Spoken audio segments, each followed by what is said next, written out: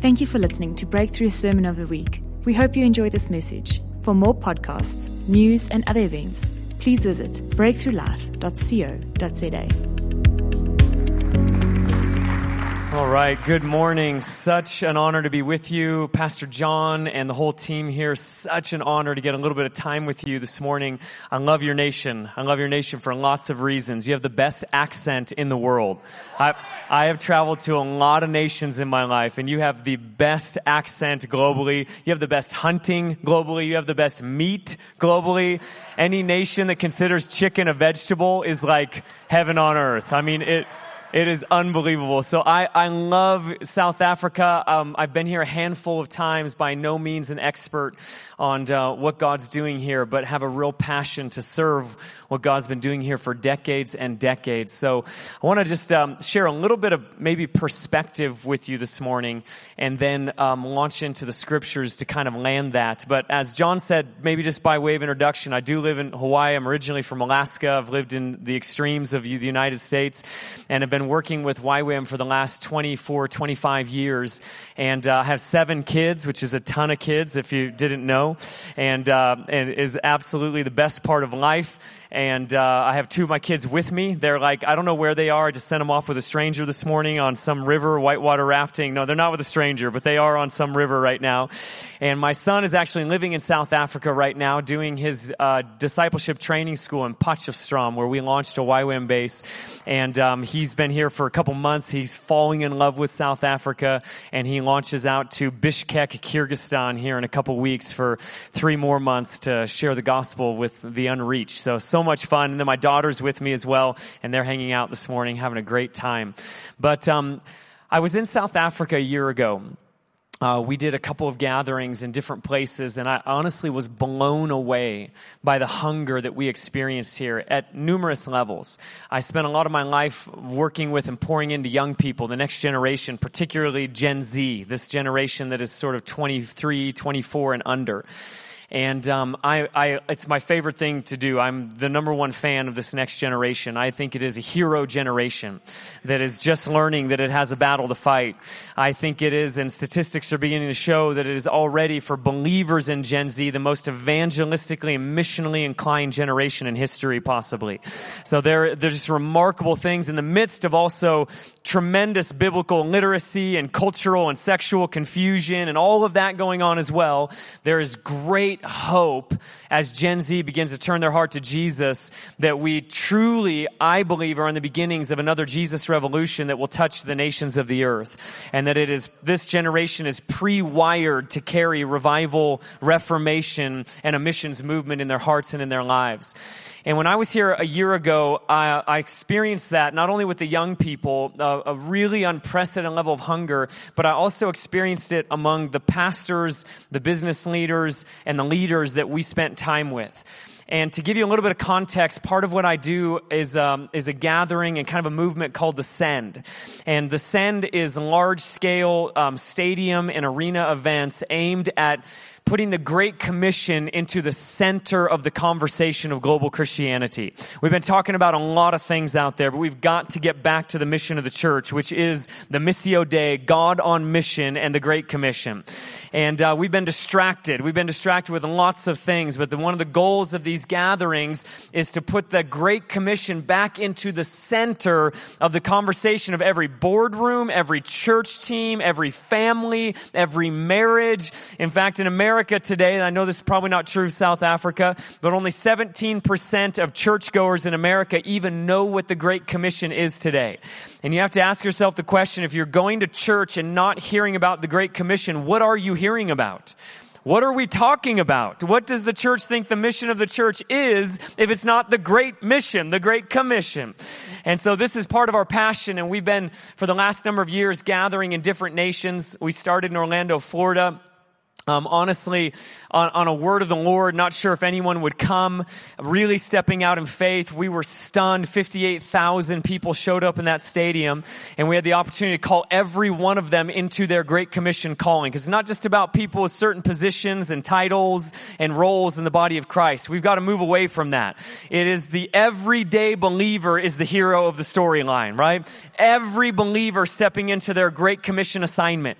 And so out of that stadium, and as we've continued on calling people, high schoolers, to reach their high schools, university students, that their universities are not just a place to get a degree, they're a place to share the gospel, to make disciples, to walk out their missional calling families to embrace maybe the most vulnerable among us, children living in the foster care system, vulnerable children that are across our nations, to break the cycles of the orphan spirit in our nation by engaging in some of these areas that it's been too easy to kind of be hands off and leave it up to the government and leave it up to the state, when really this was the role of the church. And of course, one of our passions to call young people out of these gatherings into the nations of the earth. There are 3.2 billion people tonight that will go to bed without the hope of Jesus. And most of them have never heard his name before one time. And that is a tragedy, and that is unacceptable to all of us. That is unacceptable to the modern church, that there would be 3.2 billion people still largely waiting for their first encounter with the gospel message. We can change that, and we must change that. And this was part of the aim of these gatherings. And so from there, we went to Brazil after Orlando. We were blown away by what God did there. We've been over our heads every single day of this journey, and we rented a stadium in faith.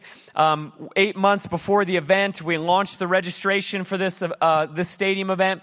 All of my Brazilian friends said, hey, Brazilians are last second. Like, nobody's going to register, but don't panic. Like, a month before they'll start, a week before they'll really start, and the day before it'll fill up. That's what they told me. I'm like, that is so stressful.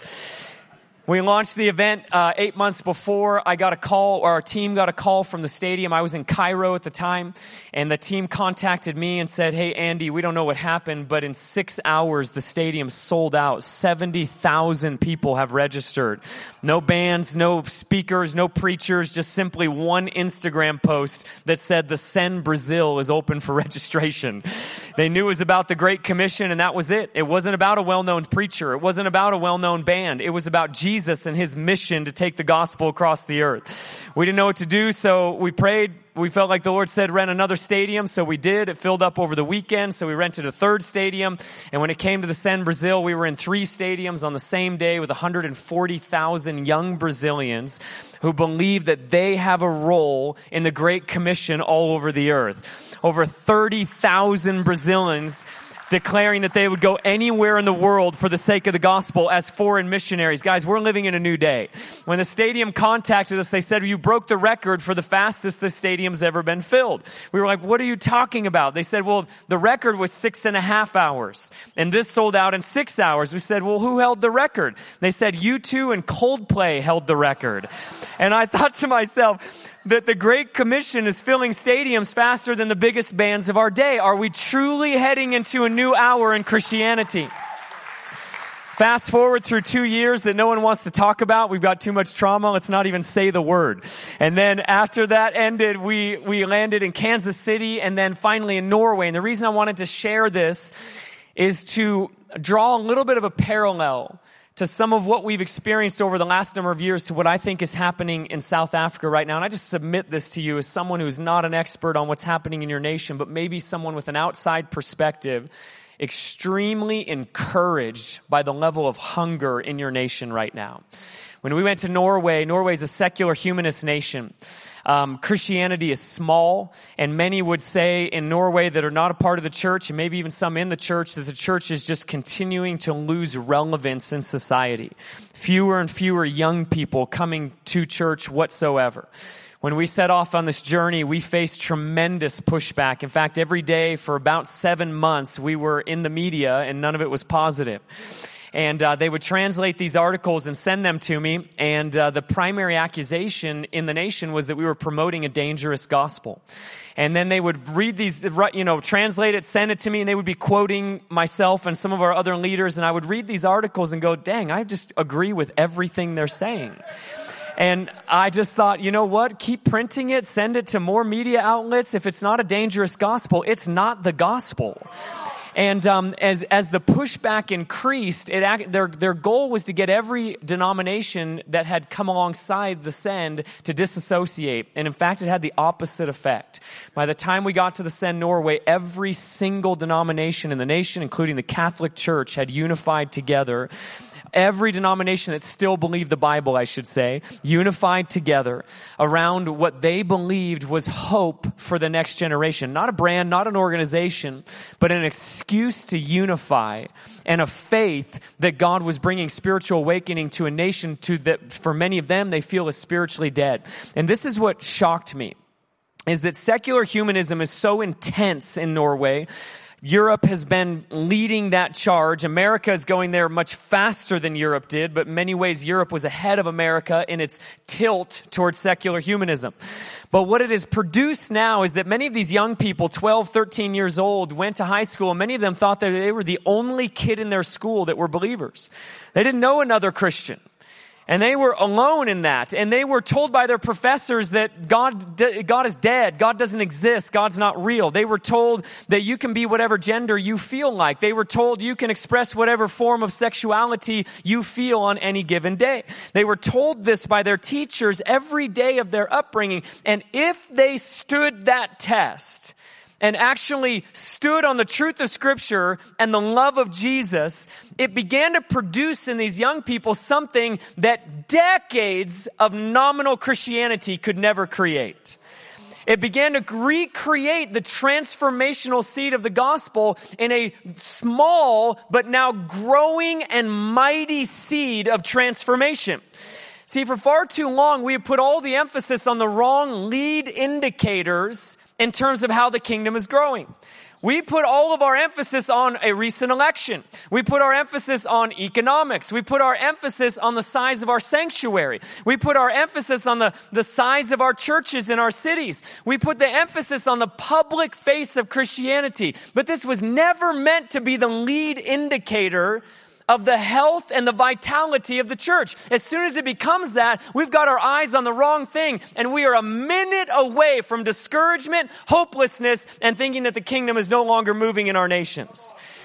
The lead indicator was always meant to be the quality of the heart bent towards our Messiah and our Savior. The lead indicator was meant to be the level of surrender in the church, not the size of the church.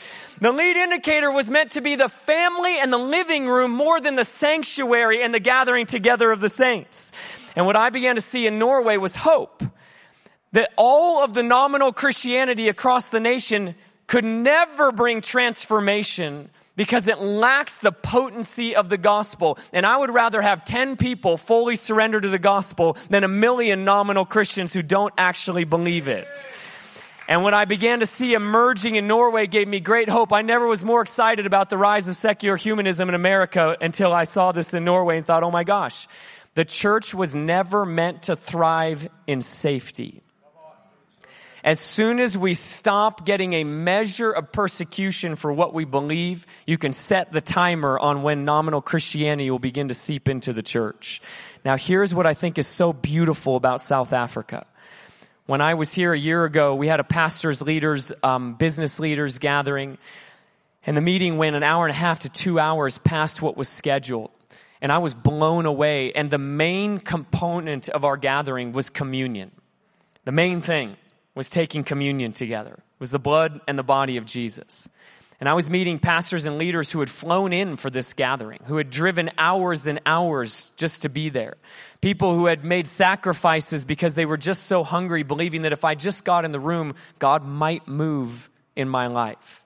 And I thought to my own nation in America, where I feel like we're still too reliant on the public face of Christianity as the lead indicator, still hoping that an election could save our nation. Guys, elections have never saved nations. They are important. They're super important. But they're downstream from all of the other transformational components of the gospel in a personal life, in a family, and in a home. And in America, we're still putting too much hope in that. We're still putting too much hope in how's our nation doing based on our economics, or how's our nation doing based on the number of churches or the size of churches. These are all important, but they're not the lead indicator. And because of it, we can still live in America a little bit like we're doing okay. There's still a lot of big churches. Did you see how big that church was? There's a lot of churches in our town. We're still doing okay. Like there's still a measure of, whatever thinking or conservatism in this measure, this part of society, we're doing okay. All the while, we are the frog in the boiling water, not realizing how difficult and ungodly things are becoming and living under the illusion that we're still kind of doing okay, and we're not. I feel like there's a beautiful brokenness in the church in South Africa that is actually the greatest gift God could give you. Church in America, sometimes we still feel like we're in control. It's one of the biggest issues. I feel like the church in South Africa, you've already gone through so much difficulty. You've gone through so much corruption. There's so many parts of your life that are out of control, including your power going off all the time. There's so many elements of life that are you just can't control them. There's elements of government, there's elements of corruption, there's elements of economics, and all of these things, they're sort of out of our control. And what it has produced is way more of a gift than you realize. It's been God's gift to the church of South Africa to be able to embrace that we are out of control, we are beautifully broken, and we're not dependent on an election or economics to save our nation. We're dependent on a Messiah who 2,000 years ago today walked into Jerusalem, celebrated as the King of Kings and the Lord of Lords. And this is what I experienced a year ago. This is what I felt among the young people who have already experienced so much disillusionment. And that disillusionment, if responded correctly to, actually produces spiritual hunger. And friends, spiritual hunger ought to be one of the greatest lead indicators of a coming move of God. Not the size of the sanctuary, not the numbers of churches, not the number of people in the churches, but the amount of spiritual hunger in the heart of a believer is a sure sign that spiritual awakening is on the way.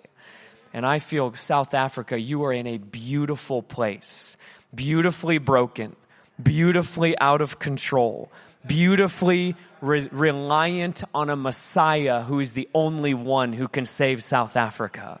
And I want to honor your hunger. I want to honor your brokenness. Don't resist it. It's a gift from God. It's actually producing the transformational power of the gospel in the people once again. Nominalism is being obliterated. And nominalism is being obliterated across the earth right now. Apathetic, kind of middle of the road, nominal, cultural Christianity. And I tell you, in America, secular humanism is not our issue. Nominal Christianity is our issue.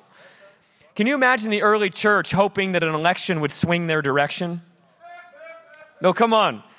Can you imagine the early church going, man, I hope the media represents us well today?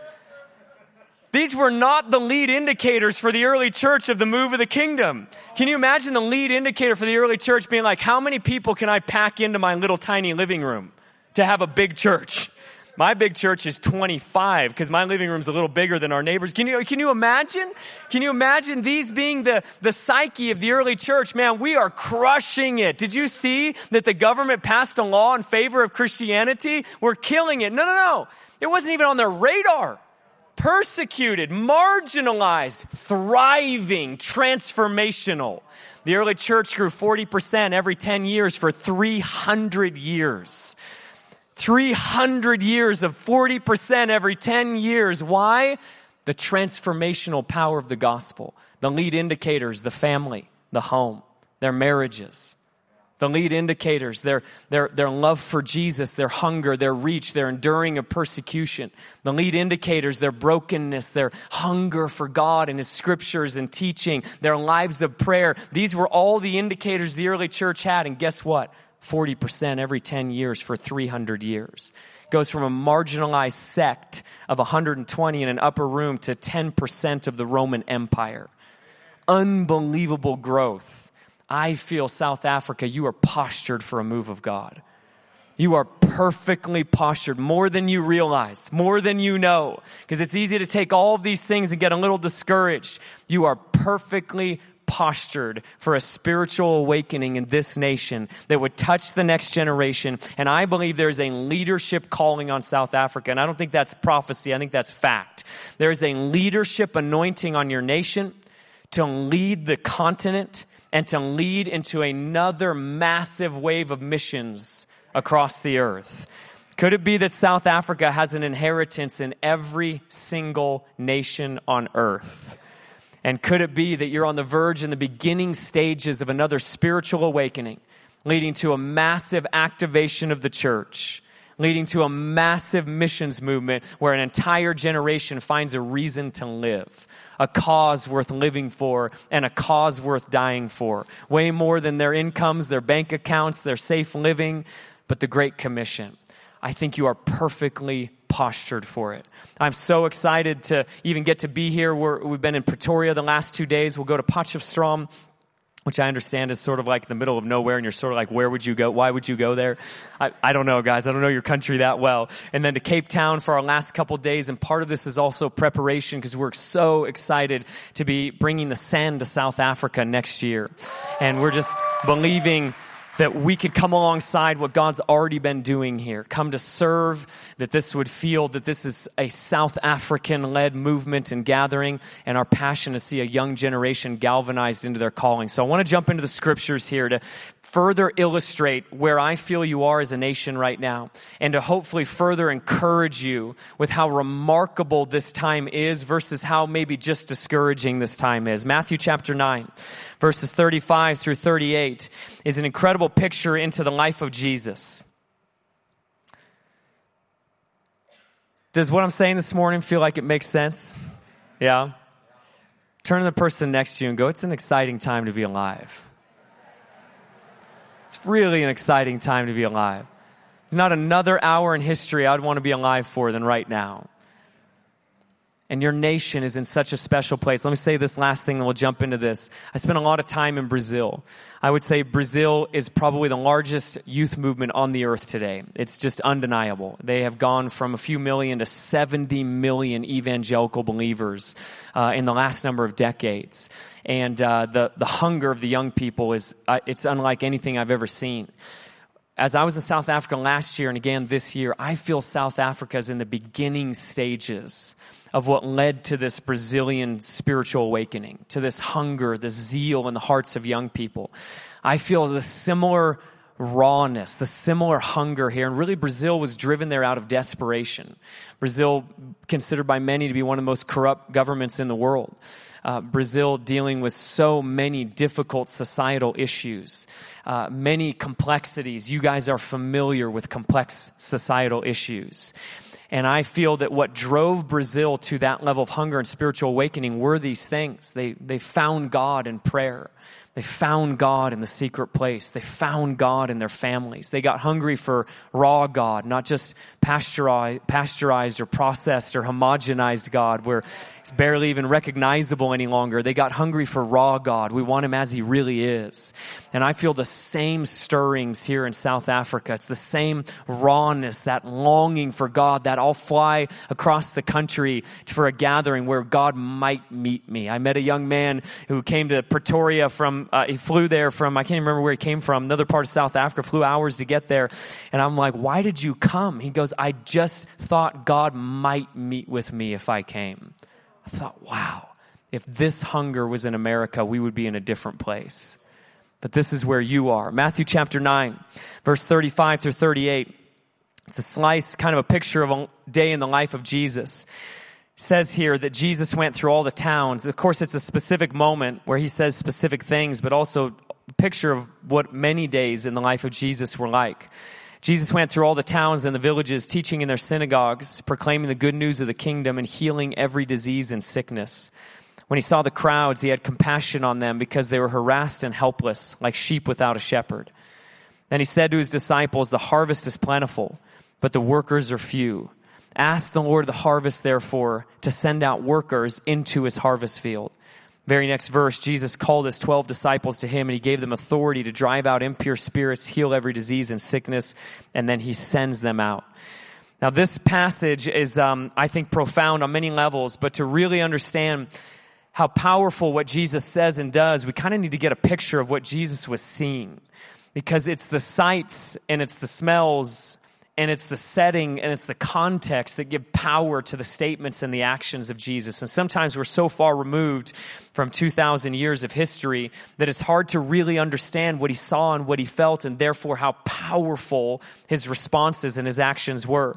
It says that he goes through the towns and the villages. Now, most historians would say that 70% of Israel was living below the poverty line in Jesus' time. In fact, they were living in abject poverty. So you're talking 7 out of every 10 homes, by the definition of poverty, is lacking sufficient resources to thrive. So they don't have quite enough food. They don't have quite enough shelter. They don't have quite enough resources. And because of it, they're a little malnourished. They're a little underdeveloped. They're suffering as a people. That's 7 out of every 10 homes. That's overwhelming. So as he's walking through those streets, you got to know 7 out of every 10 families is living in the results or the byproduct of poverty. We're talking about anxiety. We're talking about discouragement. We're talking about hopelessness. We're talking about no hope for the future. All the things that poverty creates in a mindset. And that is rampant in Jesus' time. He's not just walking through nice, clean streets. He's not walking through a nice neighborhood. He's not in a suburb. He's not just enjoying himself and it's beautiful and the birds are singing and kids are on their bikes rolling around. Like, he is seeing difficulty, suffering, and poverty. That's what he sees. Then it says he's teaching in their synagogues. Well, how many know that walking into a synagogue in Jesus' day wasn't like walking into church this morning? There wasn't an epic worship team and a whole bunch of people that passionately loved Jesus, right? There wasn't a youth group on Wednesday night that was going after God together. No, we're talking about this system. There are some people that are of course, legitimate God-fearers and really are carrying love for God. But many of the synagogues and much of this religious system in Jesus' day is putting a heavy burden on a people who are already heavily burdened. Extra laws that are made up, that weren't even from the scriptures. They weren't even from the Torah. They made up all these extra rules and laws. All of this kind of oppression from the religious system. Most of it was dead works. Most of it is kind of just going through the motions without a lot of vitality or a lot of life. So this is the synagogue or the church that Jesus is walking into. Okay, so he sees this on the streets. Now he walks into the church, and it's not necessarily a beacon of hope, at all a beacon of hope. Then it says that he's proclaiming the good news of the kingdom and he's healing every disease and sickness. Now, we often read that verse and just get really positive and excited, as we should. But we don't often realize that in order for Jesus to heal disease and sickness, he had to be among the overwhelming population of sick and incurable illnesses. And he's not walking through a nice sterile hospital meeting with one patient after another. He's not in a nice air-conditioned church saying, hey, why don't you line up in the front and I'll pray for each of you one at a time. No, he is in a society where if you have an incurable illness, your only hope in life is to beg for your livelihood. So if you've been in developing parts of your own country, of course, or developing nations around the world, you will find that these busy thoroughfares are lined with people with incurable illnesses. And it's overwhelming. It's overwhelming. The smell of sickness, the sight of sickness, the hopelessness of incurable illnesses with no great hospital care, no great health care. In my nation, health care is a big deal. A lot of people complaining about health care. This is a different story in health care in Jesus' time. And of course, he's healing them, but to heal them, he's got to be among them. And that among is overwhelming. Overwhelming for him, I'm sure, but way more overwhelming for the disciples even. As they're walking these streets going, is there any hope for our nation? Of course, they're seeing hope as people are being healed. Then it says he looks up and he sees the crowds. And he had compassion on them because they were harassed and helpless like sheep without a shepherd. So he looks up at the common person. He looks up at culture. He looks up at the average person on their way to the market, on their way to work, on their way to pick up their kids, on their way to school, whatever it may be. And he looks up at them and his impression is they're harassed and they're helpless, like sheep without a shepherd. It doesn't take much of a deep dive into the times of Jesus to realize that pretty much everyone in society is oppressed by someone else. The Roman government is oppressing most of the known world at that time. They're an oppressive government, extremely unjust in many ways. Then in local, Israel, you have their own leaders who are, a blend of Romans and Jews kind of coming together, and they're extremely oppressive. They're just living in their ivory towers. They don't give a care for the common person. Then you have the Jewish leaders oppressing the followers of Judaism. You have men, for the most part, oppressing women, and you have adults, for the most part, oppressing children. And you realize pretty much at every level of Israeli society, oppression existed.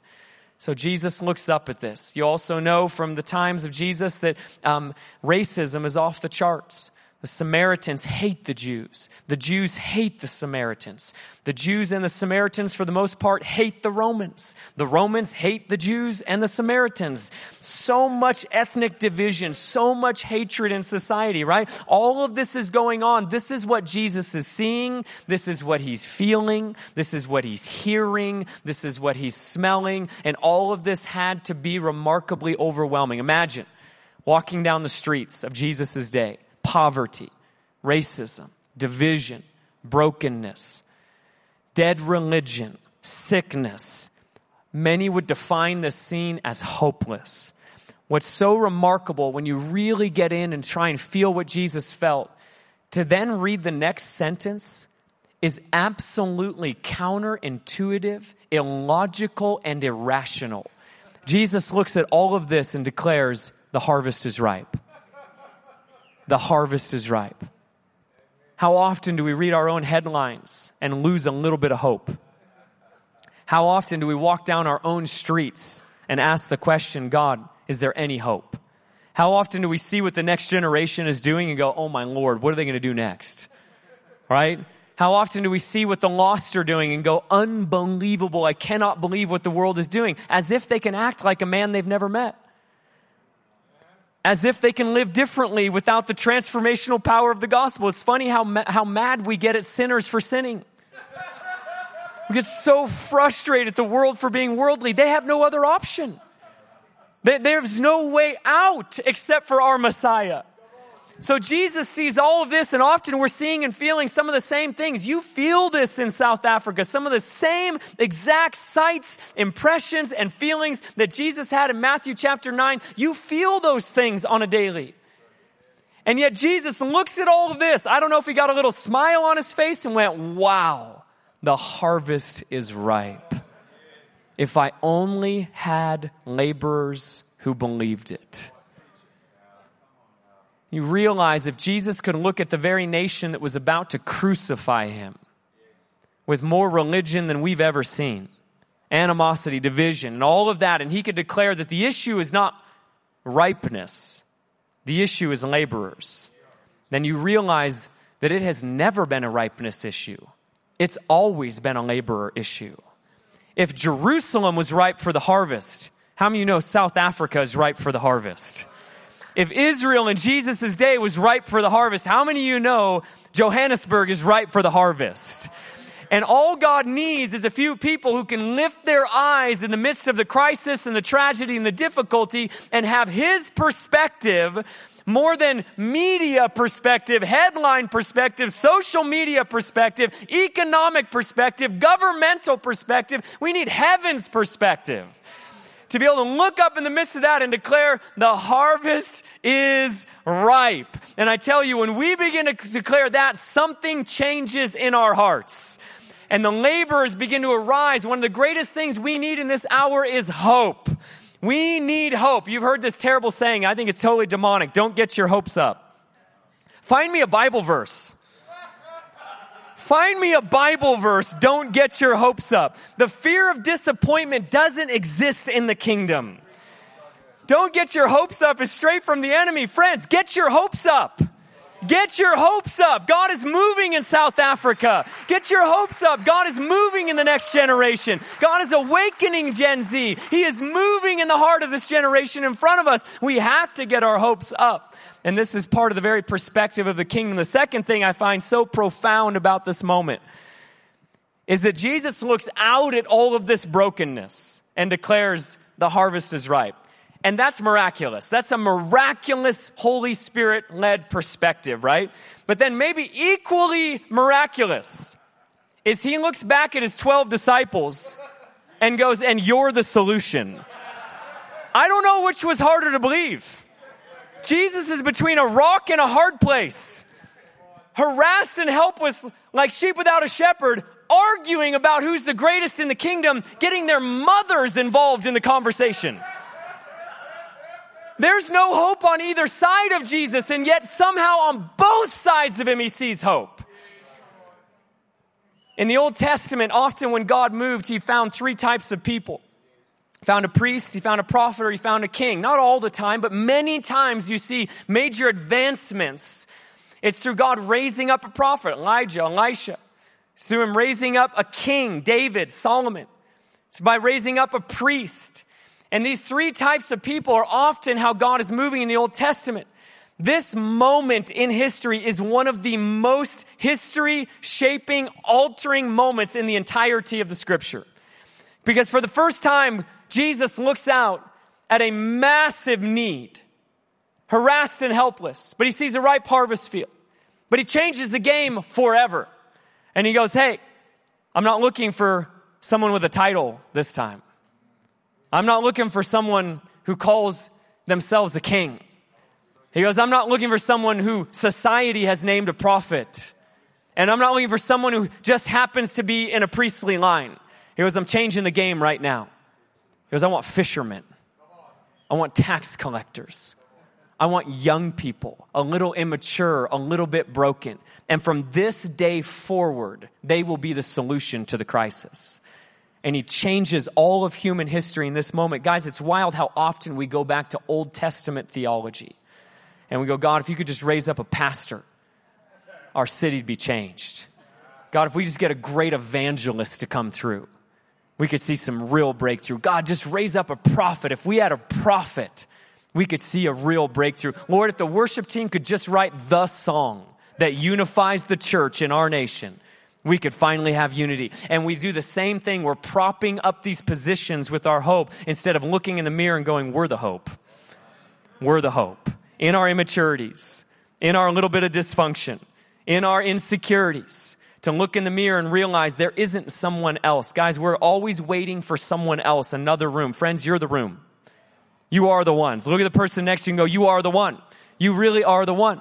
And to me, this was as miraculous as Jesus' declaration of a ripe harvest field over what's in front of him is him turning to them and going, I'm going to give you power to bring my gospel into this mission field.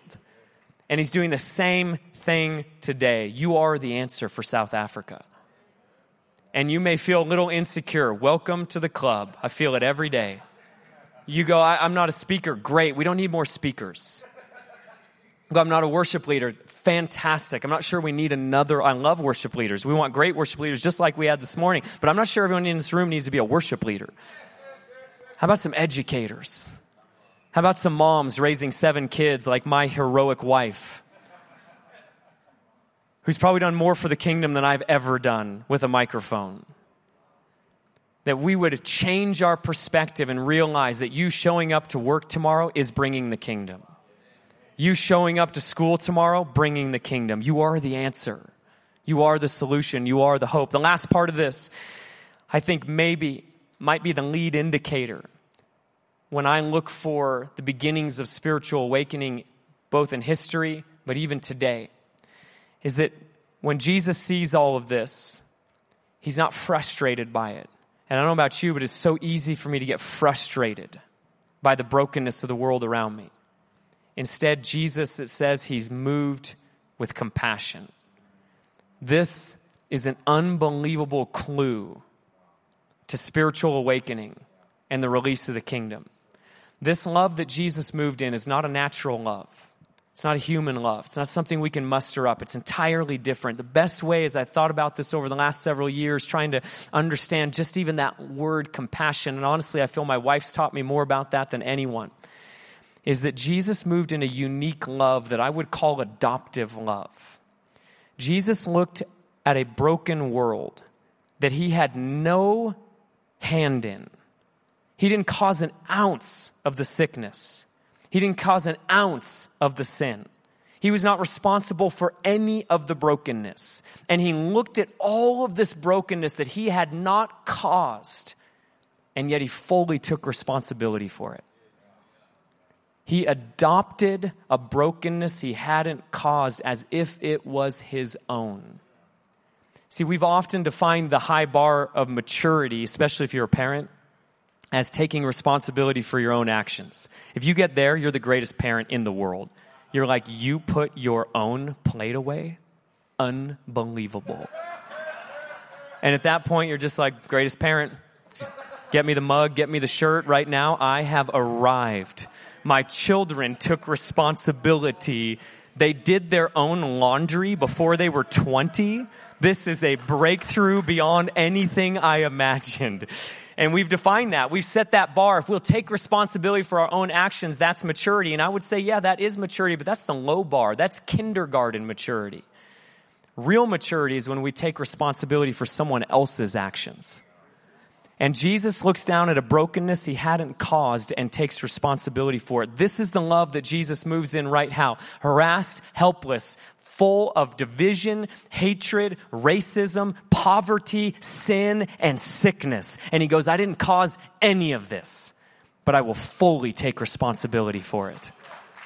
This kind of love is the lead indicator that something is stirring in a nation once again. When the church begins to move in adoptive love. 3 of my children are adopted, 3 of my 7, 3 of them out of the foster care system. One of them, I have an 18-year-old who's here. And as of 6 months ago, I have a newborn. Was not in the cards. I didn't think. In fact, I thought I was a 2-kid dad. I just thought we're missionaries, we travel a lot. I want to drive a decent vehicle my whole life. We had 2 kids, boy and a girl. I thought, man, we have arrived. Perfect family. We got a boy, we got a girl. You got one, I got one. We can play man-to-man defense, you know. Everyone knows that's the most effective defense. And then I thought, I was just high-fiving my wife. Isn't it great to know this is our family? Like, I'm so happy. And I saw the look in her eye. I was like, wait, you're not done. And she wasn't done. She had way more capacity for love. I guess I had more than I thought I did. We had 3 children. We ended up with 4 children. Long story short, adopted a first little girl out of the foster care system. Long story short, adopted a 13-year-old out of the foster care system. And then 6 months ago, this is classic. I feel like we have this, it's called DHS. It's Department of Human Services in Hawaii in America. You have your own version of that. And every time I travel, I feel like they know. Somehow, like they have a GPS locator on me. And when I travel, they're like, my wife, they're like, she's weak. Let's call her. So they do. They call her, and it's like, it happens so often. I always joke around and come home to more children than I left with, and it's happened more than once now. More than once.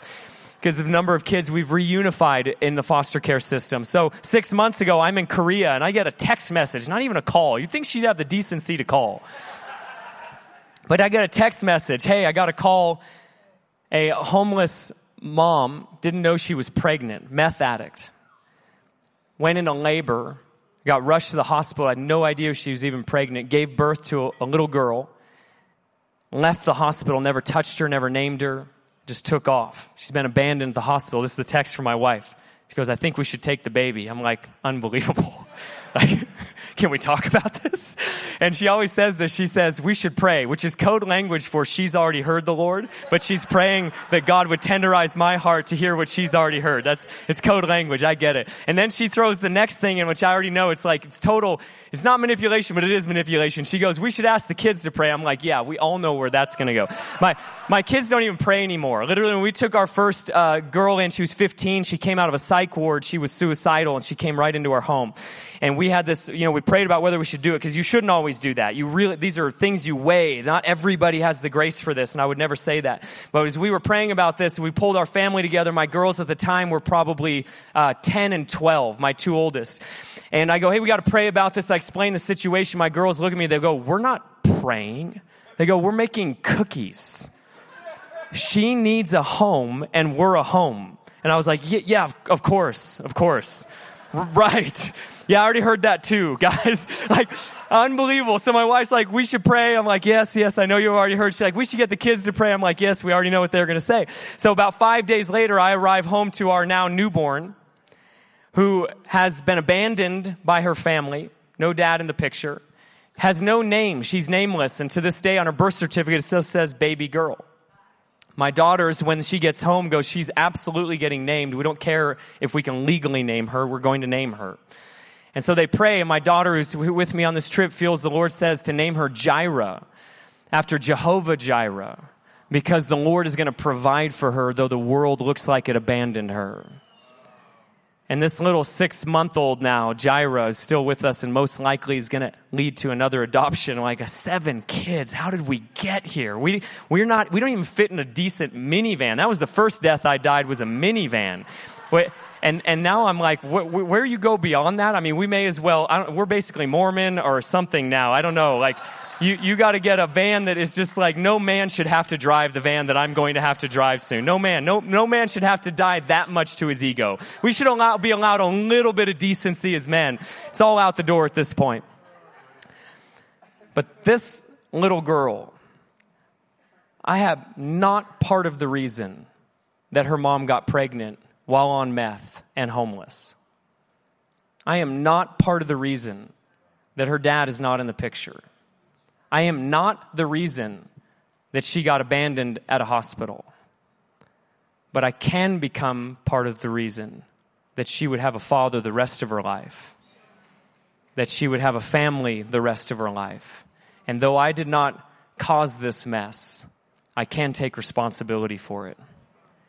And this love, this adoptive love, is at the very core of a church that is moving out of safety into vibrancy, into fruitfulness, and into the transformational power of the gospel. And again, it's my wife. I made that really clear.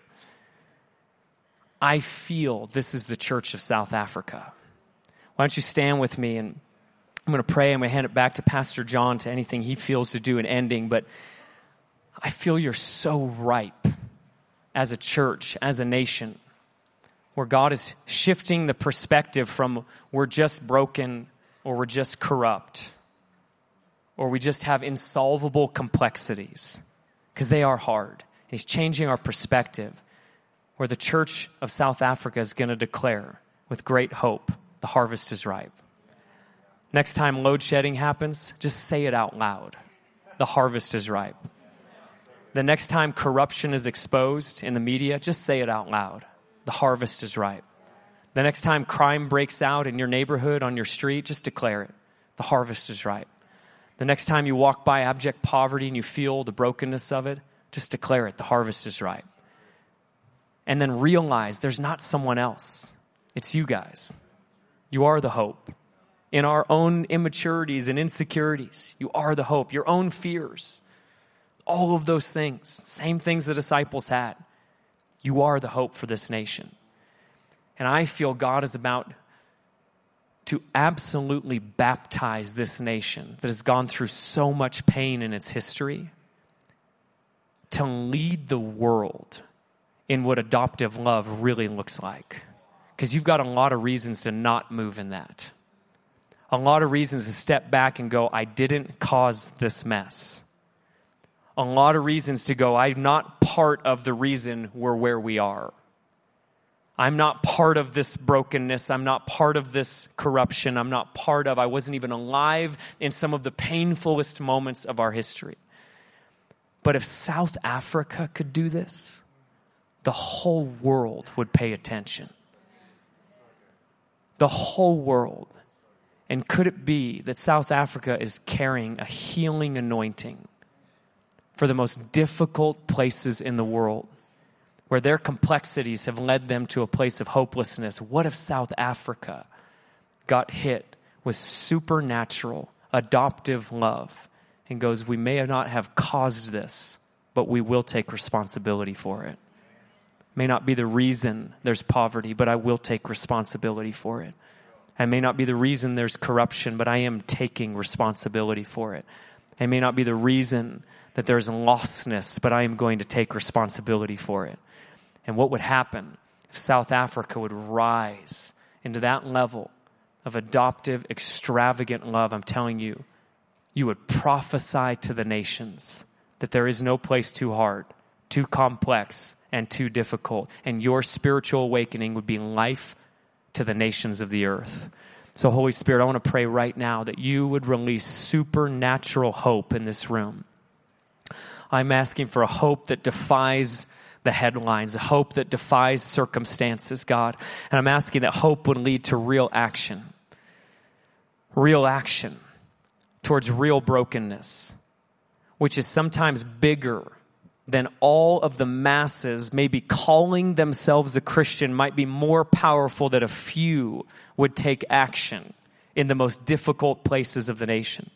Father, I'm asking adoptive love would spring up like never before. That compassion, that deep-seated compassion in the heart of Jesus would become the deep-seated compassion and love in the heart of the South African church. God, I'm praying, would your leadership anointing fall on this nation, God? Would you anoint the beautiful brokenness of the leaders and the people of this nation? Would you anoint the beautiful brokenness of the church? And would you release your power, God? Would you release extravagant love, adoptive love, compassion, Father? Would you activate the church of South Africa like never before? And God, we're praying together for a real youth awakening in this nation. 13-year-olds, 16-year-olds, 18-year-olds coming to radical faith in you, Jesus. Would you turn the tide of secularism in the nation, Lord? And would you awaken a generation to the reality of Jesus? And when they move in great action and great compassion, Father.